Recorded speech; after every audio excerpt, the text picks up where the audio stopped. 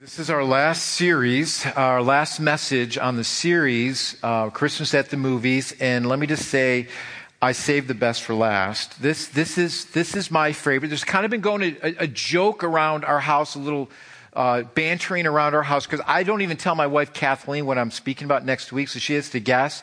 So like this past week, I know it was Tuesday or Wednesday, we're just getting ready to fall asleep, and all of a sudden she goes, "I know." And I'm like, "What? What do you know?" She goes, "I think you're going to do it on this particular movie." I said, "Really? That's what you're thinking about right now?" She's into it. And Kathleen ran into somebody at Wegmans, and they're like, "I wonder what he's going to do next week. I wonder what he's going to do next week." And some of you guessed it. Some of you came up to me and guessed it. And it's Charlie Brown Christmas. That is just it. Somebody just get an amen. That is my favorite.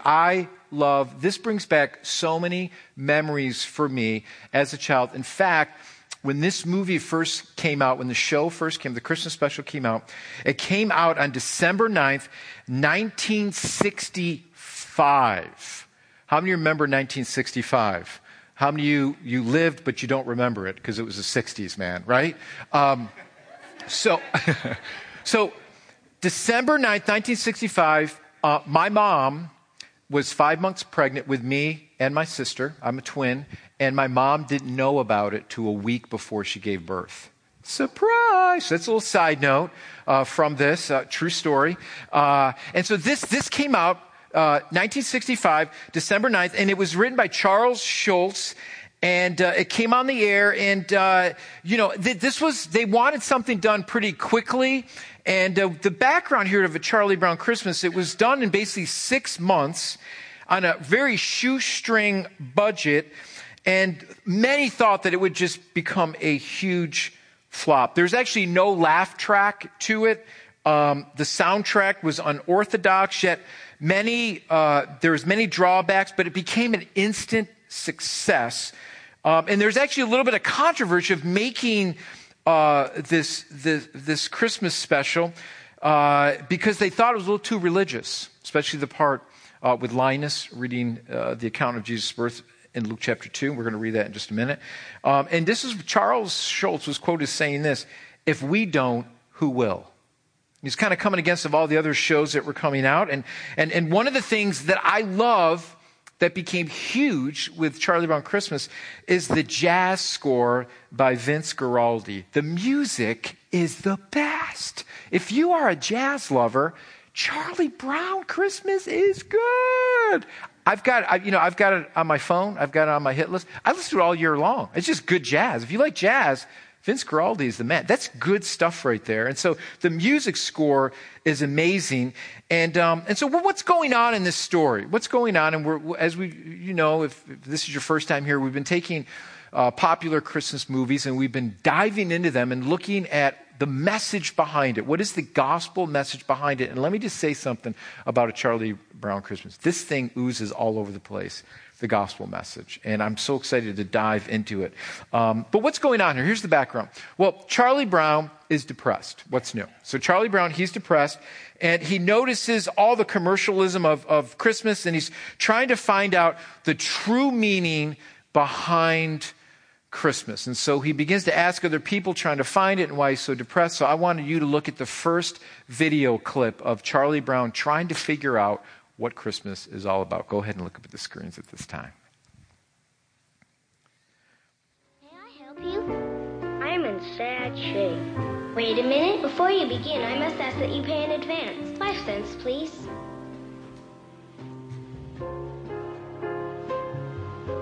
Boy, what a sound. How I love to hear that old money clink. That beautiful sound of cold, hard cash. That beautiful, beautiful sound. Nickels, nickels, nickels. That beautiful sound of clinking nickels. All right now, what seems to be your trouble? I feel depressed. I know I should be happy, but I'm not. Well, as they say on TV, the mere fact that you realize you need help indicates that you are not too far gone. I think we better pinpoint your fears. If we can find out what you're afraid of, we can label it. Are you afraid of responsibility? If you are, then you have hypengiophobia. I don't think that's quite it. How about cats? If you're afraid of cats, you have ailurophasia. Well, sort of, but I'm not sure. Are you afraid of staircases? If you are, then you have climacophobia. Maybe you have thalassophobia. This is fear of the ocean. Or gephobia, which is the fear of crossing bridges. Or maybe you have pantophobia. Do you think you have pantophobia? What's pantophobia? The fear of everything. That's it! Actually, Lucy, my trouble is Christmas. I just don't understand it. Instead of feeling happy, I feel sort of let down. You need involvement. You need to get involved in some real Christmas project. How would you like to be the director of our Christmas play? Me? You want me to be the director of the Christmas play? Sure, Charlie Brown. We need a director. You need involvement. We've got a shepherd, musicians, animals, everyone you need. We've even got a Christmas queen. I don't know anything about directing a Christmas play. Don't worry. I'll be there to help you. I'll meet you at the auditorium. Incidentally, I know how you feel about all this Christmas business, getting depressed and all that. It happens to me every year. I never get what I really want. I always get a lot of stupid toys or a bicycle or clothes or something like that. What is it you want? Real estate. She's smart.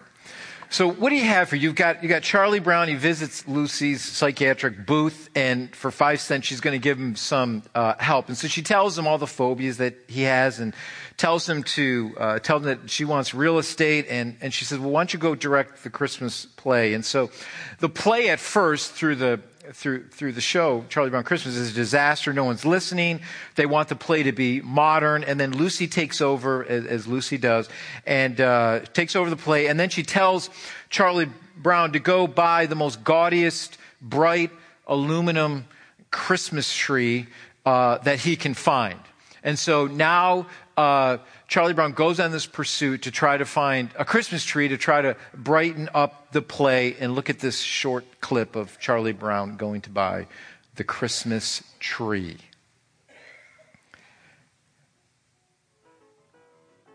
I don't know, Linus. I just don't know.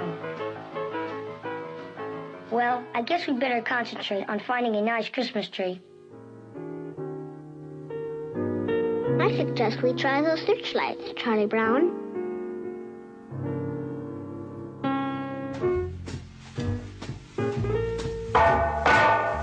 This really brings Christmas close to a person. Fantastic.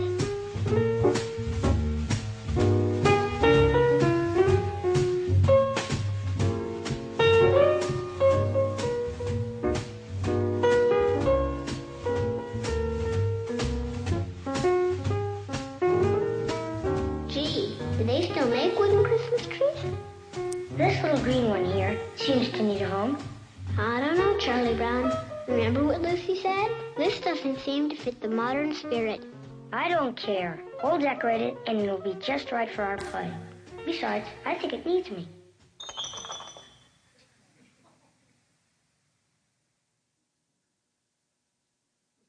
So here he goes. He gets the infamous Charlie Brown Christmas tree. And so instead of listening to Lucy, Charlie Brown buys the most pitiful Christmas tree you could think of. This was the only real Christmas tree in the lot among all the other gaudy fake ones. And so here's a picture. I've got it. Here's the picture of the Christmas tree right there. There's the famous Christmas tree right there. And I love this part of Charlie Brown, because what Charlie Brown sees in this pitiful little tree in the middle of all these other gaudy Christmas trees is he sees the potential of this one. And he thought after decorating it, it would be perfect for the play. And I love what Charlie Brown says. He says, besides, I think it needs me. And so what Charlie Brown does is he brings the tree back, and everyone except Linus obviously makes fun of the tree. And then exasperated, Charlie Brown yells out, "Does anyone really know what Christmas is all about?" And then we know Linus steps up and he begins to read Luke chapter 2, verses 8 through 14 in the middle of the play practice. And I want to read that for you, Luke chapter 2. And this is what Linus reads about what Christmas is all about when Charlie Brown asks. And I'm going to read verses 8 through 14 of the birth of Christ. You can follow along. We've got up the screens, or if you want to pull out your Bibles, you can follow along there. But let's look at this. And we know that here's the shepherds with the angels in Luke chapter 2 describing the birth of Christ. And it says, "And there were shepherds living out in the fields nearby, keeping watch over their flocks at night, and an angel of the Lord appeared to them, and the glory of the Lord shone around them, and they were terrified. But the angel said to them, 'Do not be afraid. I bring you good news of great joy that will be for all the people. Today in the town of David, a Savior has been born to you. He is Christ the Lord. And this will be a sign to you that you will find the baby wrapped in cloths, lying in a manger.' And suddenly a great company of heavenly hosts appeared with the angel, praising God and saying, 'Glory to God in the highest, and on earth peace to men on whom his favor rests.'" And we know that's the true meaning of Christmas. And so what Charlie Brown does is he leaves the play, and he's got a little more pep in his step now. And what I see here is there's so many things that are going on in this story that can relate to us. I remember as a child, just because I would watch this every year, when they would get to that part of Linus reading the account of Jesus' birth, it always would catch me. It would make me stop and think for a moment. It kind of recalibrates you, doesn't it, from all the other stuff that's going on and all the other distractions that can go on during Christmas time. And so what we see with Charlie Brown is what we see in ourselves. It's the same problem that we have. We put our hope in things to actually make us happy. And what is it about a Charlie Brown Christmas that makes this show so special? This is the reason why I like this particular Christmas show so much. It's the small, unnoticed things that are the most important. Those things that God seems to use the most. And that is really, if we really dig into the account of Luke chapter 2, this is what the birth of Christ is all about. What makes the birth of Christ so unique? His birth is so unique because here we have the Savior of the world, the King of Kings, comes to earth, God incarnate, to live among us, to come to where we are. And his birth is so unique. And I want to pull out of Luke chapter 2 some of these unique things, and then at the end kind of tie it in to what we see in a Charlie Brown Christmas. So what makes the birth of Christ so unique? Well, what God does is he used the inconspicuous birth of Christ to show the world his glory. This unassuming birth, not a whole lot of parade or hoopla, this inconspicuous birth, God uses to show the world his glory. And there's a reason for that. There's a reason why Jesus' birth was so simplistic, because it symbolizes our lives. That our lives, listen, we are broken. We have sin in us. We're born with sin in our lives. There's nothing glorious if we really look at our lives. There is nothing really worth saving when you look at our lives. But God said, because of the result of sin, I want to come and change all that for you. And that's why I'm giving you the gift of my son. So this is what I want to dig out of Luke chapter 2. God uses the most meager surroundings to show us his splendor. Out of this meager surrounding, God shows us his splendor. You see, what God says is, I want to take your life, even though your life may not seem glorious or there may not be a lot of splendor in your life. That's exactly what I want to do with you. I want to take all your brokenness and dysfunction and all that stuff, and I'm going to use it now for my glory. And so what God does in his birth, he shows us that in these meager surroundings, he shows us his splendor. You see, the Savior of the world was wrapped in cloths, and he's placed in this manger, which is a crib for him. Mary and Joseph literally had nothing at this point. Not even a decent place to stay. And this manger is this feeding trough for an animal, and Jesus was born and placed where animals most likely ate, some type of stable.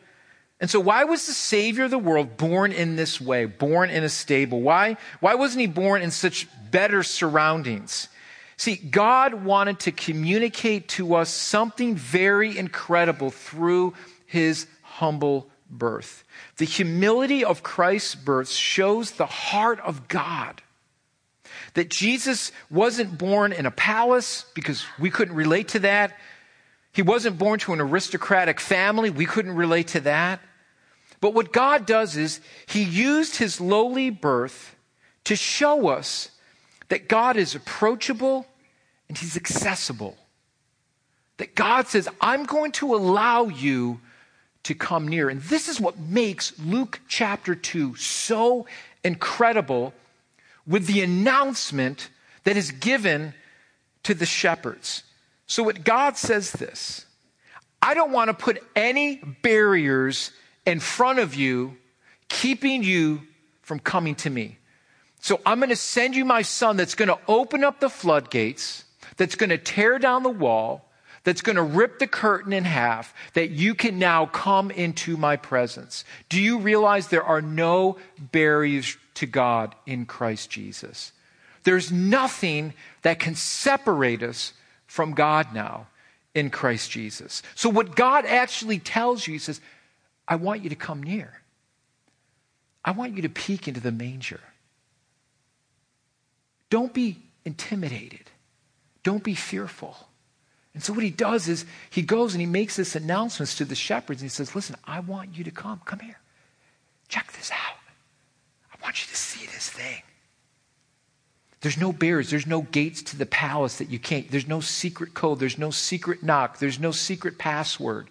He says, just come. Come as you are. You see, what I love about the humility of Christ's birth and the meagerness of his birth, it relates to every single one of us. We're all in the same playing field. God says, just come. You know stories I love the most? I love the stories of hearing people's difficulties. For some reason, when someone shares their difficulties or something that they're going through or a trial that they're going through and how God's helping them through it, for some reason, I relate to that more than the person that tells me that their child just received the Nobel Peace Prize or that they just got a full scholarship to Harvard. I can't relate to those stories, right? But when someone shares their hardship, I'm like, wow, I can relate to that. How many of us all have hardships? See, I want you to realize that God wanted to make his birth approachable to allow you to say, I can come near. There's no barriers to keep us from Christ. God says, I'm going to provide everything for you so that you can come near. And I want you to remember this, that your difficult stories make you approachable. God's meager birth of his son made Jesus approachable. Do you get that?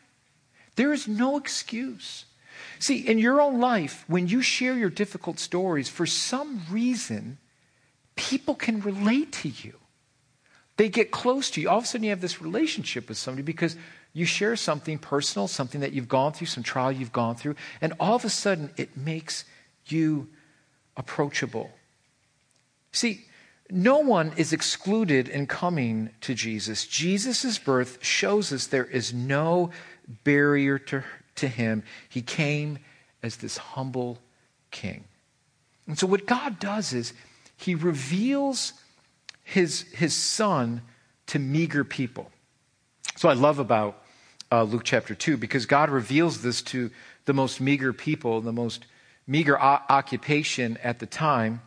And the occupation of a shepherd was probably considered one of the lowliest of the low jobs. But what I love about this is that it actually shows the heart of God, that he actually came for all people. And because of their occupation, they were considered unclean religiously, which they were kept from all type of religious activities. They couldn't go into the temple because of their occupation. And this is exactly who Jesus came for. He came for those who were far off. He didn't come for the religious elite who thought they didn't need God, who thought that through their works and through their good works and through their religiosity, they could come near to God. But God gives them a stiff arm. God says, that's not how you approach me. You cannot approach God in your own righteousness. God will stiff arm you. Because our righteousness in comparison to God's holiness, God sees it as filthy rags. And so who does God go to? He doesn't go to the religious of the religious or the elite or the scribes or the priests. He goes to these lowly shepherds of the lowliest occupation. And he says, I want you to come near, those who are far off. And so these shepherds were far off into the fields. And God comes to these shepherds who are far away, far out in the fields. And then he calls them. He says, listen, man, I want you to check this thing out. And I want you to understand, when they talk about a multitude of angels at this scene, that's just not one or two. One made the announcement, but then there just came this multitude. There could have been thousands of angels. Can you imagine that scene? There could be angels right behind me right now. You don't even know it. Duck your heads, because one just flew over. No, I'm just teasing. There's angels that we entertain them without even knowing. See, there's thousands of angels that they were able to see with their own eyes. This is what God makes this great announcements to these lowly shepherds. And what makes the birth of Christ so powerful is that God calls us to come. And so here's the good news in all of this. You may feel far away from God. You may feel like the most unreligious person. You may feel like you've blown it too many times. But guess what? That is the perfect resume for God. If you were to make out a resume for God and saying, God, here's my resume, God, on why you should receive me. God says, what I want on your resume is this. I'm messed up. Have you ever had a job interview and they ask you, can you share one of your weaknesses? And everybody always shares, well, I just work too hard. You know, I just work too hard and I just love people too much. That's my weakness. I love people too much. That's my weakness. I'm a workaholic. That's my weakness. I put too many hours in. That's my weakness, right? We never share but God says, no, that's not your resume. No, I want to know that you know that you're weak, that you're far off, and I'm going to draw you near. That's the resume that God looks at. And notice what God didn't say to these shepherds. God didn't say, hey, wait a minute, guys, wait a minute. You're unclean. Time out. This is my son. He's holy. Time out. Before you come, you got to go through the ceremonial procedures first before you can come. Isn't it amazing how we tend to put hoops and barriers and hurdles in front of people before they even come to Christ? Well, you got to do this and you got to do that. Does he do any of that with these shepherds? They're unclean. They are not clean. They weren't even allowed to go into the temple for worship. And God says, I want you to come. So I like what he doesn't say. He doesn't say, hey, first show yourself to the priest, then you can come and see my son. See, at this point, because of their occupation, they're not even allowed to celebrate the festivals, religious festivals, or even go into the temple. And so what did the shepherds do after they heard the message? They didn't look at each other and say, wait, hey, Joe, shouldn't we this is 1,000 angels are just said stuff to us, and glory to God in the highest. What do you think, man? Bob, what do you think, Bob? What should we do here? Should we, I don't know, should we clean ourselves up? I mean, we're pretty filthy. We stink, man. We stink. I mean, we've been out here with the sheep, and we just, we stink. We're out here in the fields. Have you ever been camping for 3 or 4 days and no shower around? Okay, that's, come on. This is what's going on. What do we do, Bob? What do we do? They drop everything and they go. They're not thinking about that. All they're thinking about is seeing this Messiah, the Savior of the world. And this speaks to me so much because what did the shepherds do immediately after they heard the message? This is so important for us to hear. They dropped everything and they came just as they were. They came dirty and smelly and filthy. I love this. They didn't try to clean themselves up. Listen, so many times we think, well, if I come to church or I come back to, I gotta work on it. How many know we all got things to work on, right? Our laundry list is deep and long. We all got things to work on. Listen, God says, you just come, you drop everything, you come and let me do the work in your heart, in your life that needs to be done. And this speaks to me so much. Because it wasn't that God didn't care about the law or just giving the shepherds a pass. God knew that his son, that the Savior, would die for their sins and our sins also, that he would complete all the regulations of the law would be fulfilled in his son, Jesus. So God says, listen, come just as you are, all your uncleanliness, come with all your unrighteousness, you just come. And so God never asked them to bring anything. Well, what should we bring? What should we bring? What should we bring the Savior? Is there anything that I should bring him? They just came as they were. God didn't tell them to bring anything either. The shepherds had absolutely nothing to give Jesus except their lives. Amen? Nothing. Not their status, because they had none. Not their religious background, because they weren't allowed in the place of worship. They had nothing. They came exactly as they were. Filthy, unclean, no gifts, no status, no education, no status symbols, nothing. That's exactly how God wants us to come. Stripped, naked, here I come, God. I'm giving you everything that I have, and that's my life. Because I've got nothing to give you that would ever impress you. God says, you come just as you are. And so what we do is we come and then he changes us. Now,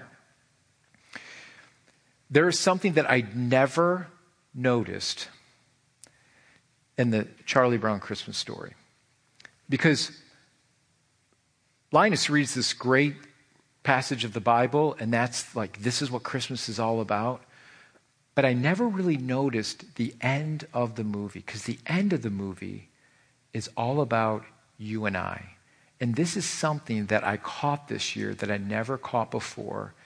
And this is the heart of the gospel message. So what I want to do is, I love the ending of A Charlie Brown Christmas. So what I want you to do is, I want you to watch the ending and see if you can catch the deeper meaning here. And then we'll wrap all this stuff up and we'll close. So go ahead and look at the screens at this time.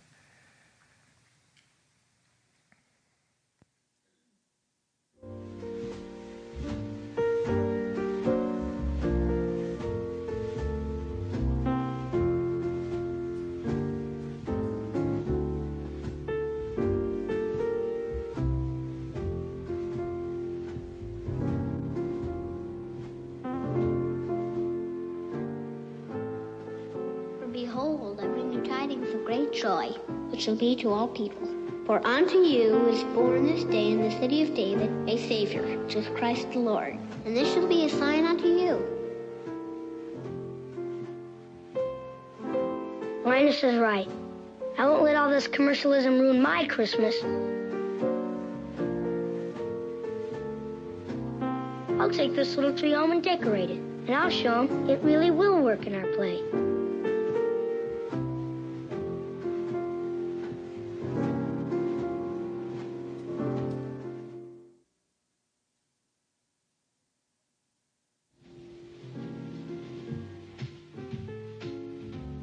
First prize?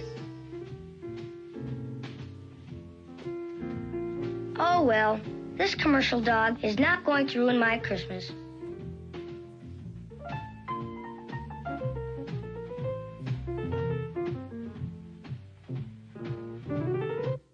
I've killed it.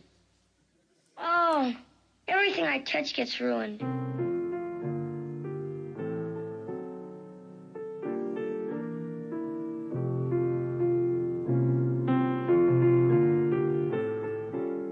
I never thought it was such a bad little tree. It's not bad at all, really. Maybe it just needs a little love.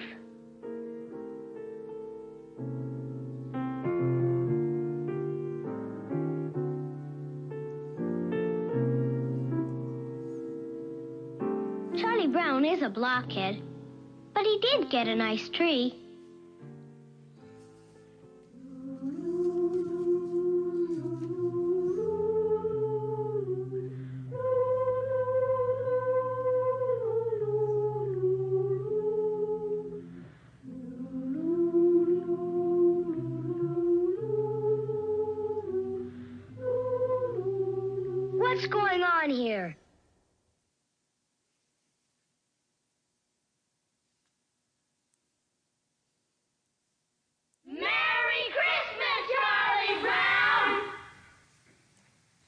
There you go. So, anybody catch it? Besides, Lucy still needs Jesus. Okay, we know that. Here's the thing that I love about the end of this. And it's something that I've missed, but it's the tree. It's the tree. The tree actually screams the gospel message. Because actually, we are the tree. So let me explain why I believe this, why I believe that we're the tree. Charlie Brown goes and with all the glitz and the glamour and the aluminum, he picks the least of these. He picks the one that no one else would pick. He picks the worst one, the worst so-called Christmas tree, but all it needed was a little love. And here's the thing I want you to realize. Charlie Brown was the only one willing to purchase the tree. No one else wanted it. Everybody else overlooked it. And it seemed like it was of no use. And what happens? This tree is not only redeemed, it's not only purchased, but it's restored. You see, here's what I want us to see this morning. What God does for you and I is that he purchases us. He's the only one that was willing to purchase us. He was the only one that was willing to come as a baby. He is the only one that was willing to go to the cross for you and I to purchase us back. You see, what happens is if we understand the Bible correctly, this is what the Bible tells us. The Bible tells us that we're all slaves to sin. And there's no way that we could redeem ourselves. There's no way that we could escape this penalty of sin. It's separated us from God. And so what God does for you and I, he says, you know what? I'm going to purchase you back. I'm going to buy you back through the very precious blood of my very own Son, who is perfect in every way, who is God. And I'm going to buy you back. And not only that, not only am I going to purchase you back, not only am I going to forgive you, but I'm going to restore you. And I'm going to restore life to you once again. And I'm going to restore the things that were broken because of sin. That's what Jesus Christ does for us. He was the only one that was willing to purchase us. That's how much God loves you and cares for you. He doesn't want you to remain in that state of unworthiness and brokenness before God. He says, I'm sending my Son to do that for you. Charlie Brown thought that he killed the tree. But isn't it amazing how God uses our brokenness and he's the one who restores us in Christ? So every time you see the Charlie Brown Christmas tree or you watch the special, I want you to be reminded this is why Jesus came. He came to restore and to redeem us because this is what the message of Christmas is all about. We bring our broken lives to Christ and he restores us. So the question I want to ask you as we just close and as we're going to sing Hark the Herald Angels Sing, as they sang at the end of the special. What broken thing is in your life? If you were to look at your life and you were to look at your past, say, man, Pastor, there's a lot of broken things in my life. What thing do you need to give to Christ today and say, I need you to restore? Maybe it's a habit that you've been holding on, secret sin that you've been holding on, and this thing has caused brokenness and strife in your life. What broken thing is in your life? Maybe it's a broken relationship. What broken relationship is in your life that you need to be restored? See, God wants to take those broken things and he wants to redeem them for his glory and for his purposes. See, the whole reason why Jesus came was to restore the broken relationship that we had with God because of our sin. And because of our sin, we were enemies with God. But now because of Jesus Christ, we now become friends with God. And so if I'm allowing the gospel message to permeate my life, if I understand about the love of God and that he receives me just as I am, and it's only through his grace and his mercy that I'm saved through my faith in Christ Jesus, then listen to me. Look at me just for a second. We're going to close. Listen, this is so important. If you get that, then you have to be willing to allow God to use you to extend grace and mercy to others to fix brokenness that's in your life. Allow God to take those things and to repair them for his glory. And so the reason why it's so wonderful to be born again or to be a new creation in Christ is because he makes all things new. That doesn't mean we're not going to have a difficult life. That doesn't mean we're not going to go through trials. But guess what? When you have a new heart and a new life, you're not faced with those trials alone any longer. Christ is with you. And he says, I'm not going to leave you or forsake you. Nothing can separate you from my love now. You're restored. You're redeemed. I've deposited my Holy Spirit within you. That's the paraclete, the one that comes alongside of you, the one that's going to be your comforter. And so that's what God does for us. So just think for a moment, what thing is broken right now in my life that God needs to redeem? Not only redeem, but restore. Allow God to restore the brokenness in your life so that he can breathe life into you. That's the message of Christmas. Lord Jesus, we come before you and we admit that we're broken, that we're just like this tree that nobody wanted, that no one cared about, that everyone overlooked.